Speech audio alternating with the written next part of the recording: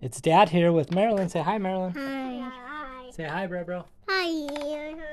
We're gonna go over Aesop's fables. A fable is a special kind of story that teaches you a lesson. People have been telling some fables for over and over hundreds of years. It is said that many of these fables were told by a man named Aesop, who lived in Greece a very, very long time ago. Aesop knew bad behavior when he saw it, and he wanted people to be better. But he knew that we don't like to be told when we're bad. That is why many of the fables have animals in them. I'm brave to do that.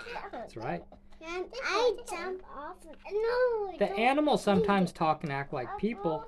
In fact, the animals behave just as well and just as badly as people do.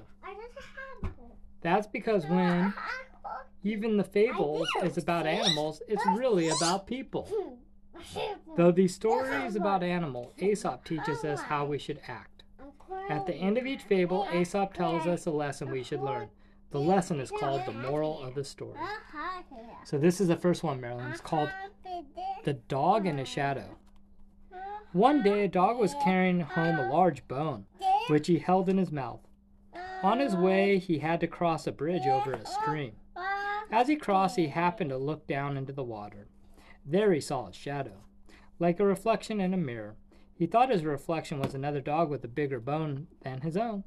He decided he wanted the other dog's bone, so he opened his mouth and barked. But when he did, the bone in his mouth dropped into the water and was gone forever. The moral: if you are greedy, you may lose everything.